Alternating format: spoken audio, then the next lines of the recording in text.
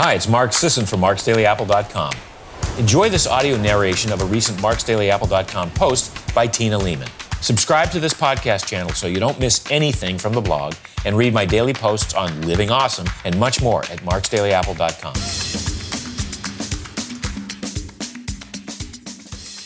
Women's fitness. Should it change with age? Generally speaking, the basic primal blueprint for fitness and physical activity applies equally to men and women of all ages.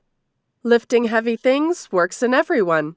Sprinting is a fantastic way for anyone who's able to compress workouts and improve training efficiency. Improving one's aerobic capacity through easy cardio doesn't discriminate between the sexes. And everyone should walk, hike, garden, and perform as much low-level physical activity as possible. These basic foundations, the 30,000-foot view of fitness, don't really change across age or sex, but the details do, especially for women. You see, women are in a unique position. As men age, the hormonal environment degenerates. They still make the same basic hormones in the same proportions, only the absolute numbers decline. As women age, hormonal environments shift dramatically. The menopausal ovaries no longer produce enough follicle-stimulating hormone, FSH, and luteinizing hormone, LH, to regulate estrogen, testosterone, and progesterone, causing the latter hormones to fluctuate in novel ways. What kind of hormonal changes and physiological developments occur in aging women that might affect how to best train? Atrophied muscle and reduced strength. As estrogen drops, so does muscle function. More of a male body fat distribution. Postmenopausal women tend to gain more belly fat. Reduced bone mass.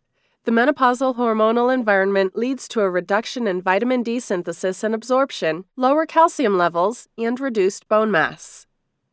Vascular changes. After menopause, arteries become stiffer. Hypertension becomes more likely. And exercise intolerance. This one's a real bummer. You know you need to exercise more than ever to stave off some of the side effects of aging, but your aging hormonal environment is making exercise harder to tolerate. Here are 13 ways you can counter or mitigate some of these effects. Number 1, exercise can improve body comp. Exercise becomes more effective at improving body composition after menopause than before. This may be a benefit of the more male body fat distribution patterns. After all, men's body comp tends to respond more quickly to training than women's. Number 2, get started right away. If you don't have much experience with exercise, do it immediately. Don't wait for the negative effects to accrue. Even if you've lived a charmed life where not exercising didn't really impact your ability to function, that could very well change. The earlier into menopause you start training, the better. The negative changes to exercise tolerance, bone density, and muscle function take a while to develop, and during the early post-menopause period, your ability to train and reap the benefits of that training is pretty similar to your premenopause ability. Number 3, just do something. The perimenopausal and early menopausal years can be rough going for many women. You just feel off. You're not sleeping well. Things are, well, different. And you don't necessarily have a lot of support to make sense of it or adjust to it. Even though research shows that a minimal amount of exercise can have a big effect on weight gain and disease risk after menopause, sleeplessness and fatigue might be telling you not to do it. Well, that's not going to cut it. Overcome that. There's no easy way to say this, no tricks. Just make the decision to exercise. Do so regularly for at least a couple of weeks, and your exercise tolerance will go up, physical activity will be intrinsically rewarding, and everything will start to improve. Number 4, make sure you eat enough meat, dairy, and other animal foods. Protein utilization efficiency drops the older you get, so the older you are, the more protein you need to get the job done. Even studies that purport to show negative effects from meat consumption find that older adults benefit from increasing meat. Total protein and dairy protein intake also predict muscle mass and bone mass in postmenopausal women. And meat isn't just about the protein. It's about the micronutrients like iron, copper, found in organ meats, zinc, high in red meat, carnitine, also high in red meat, and phosphatidylserine, high in egg yolks and present in Primal Calm, all of which have been found to improve women's physical performance when packaged in a convenient supplement. Number 5. Go into middle age as fit as possible. Good fitness, aerobic capacity, muscle mass, physical strength, mobility, is a reserve against aging-related degeneration. The fitter you are when menopause hits, the more manageable the transition and the slower that degeneration will be over the subsequent decades. Number 6. Intensity is important. If anything, it's more critical for the older woman to push the intensity than anyone else. She often has the most to lose in muscle mass and bone strength. Again and again, across study after study in menopausal women, low intensity doesn't work as well as higher intensity training. It still works, mind you, but the greater intensity stuff gives extra benefits. For instance, in a study comparing a low-intensity aerobic or resistance program to a higher-intensity aerobic or resistance program, both improved muscle strength and walking ability, but only the higher-intensity program improved dynamic balance, a major risk factor for falls. Number 7, intensity is relative. By high intensity, I'm not suggesting that a 62-year-old woman do high-rep bodyweight front squats or try to do a double bodyweight deadlift, unless she knows what she's doing. Just that she push the envelope ever so slightly. If your inclination is to do rows with 20-pound dumbbells, consider 25-pounders. If air squats are easy, try them with a weight vest. Sprinting doesn't have to take place on a track. It can happen in a pool, on a tough hike, or on the bike. Things should be tough but doable. Number 8.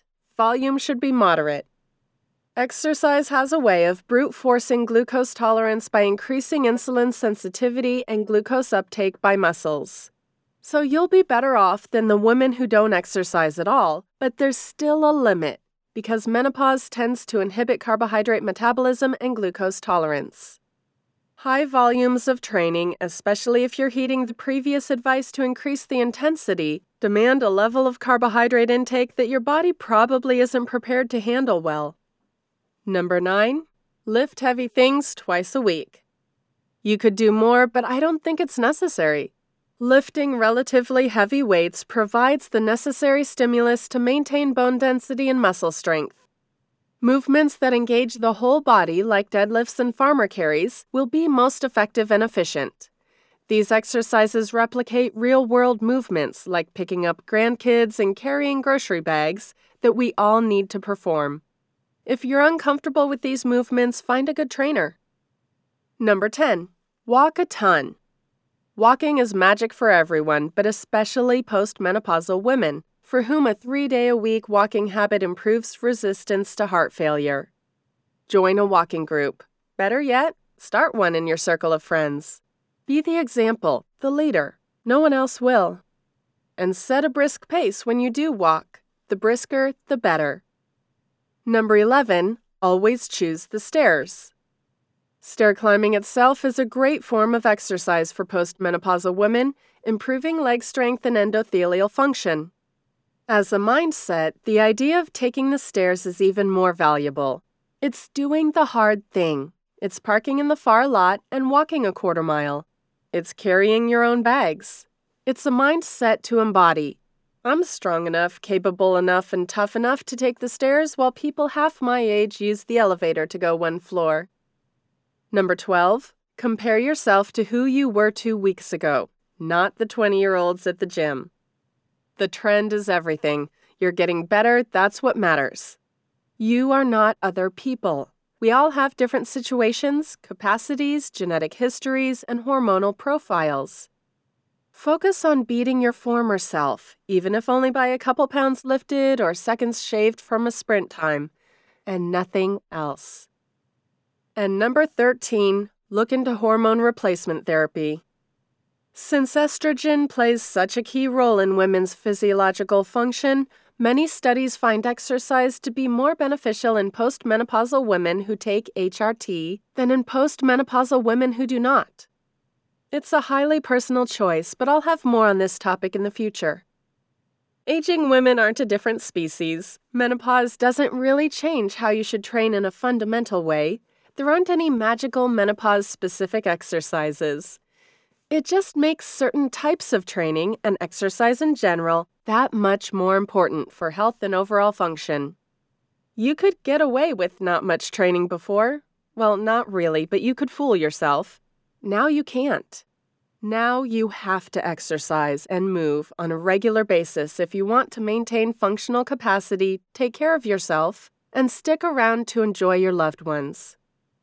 Thank you as always for listening today. Have a great day.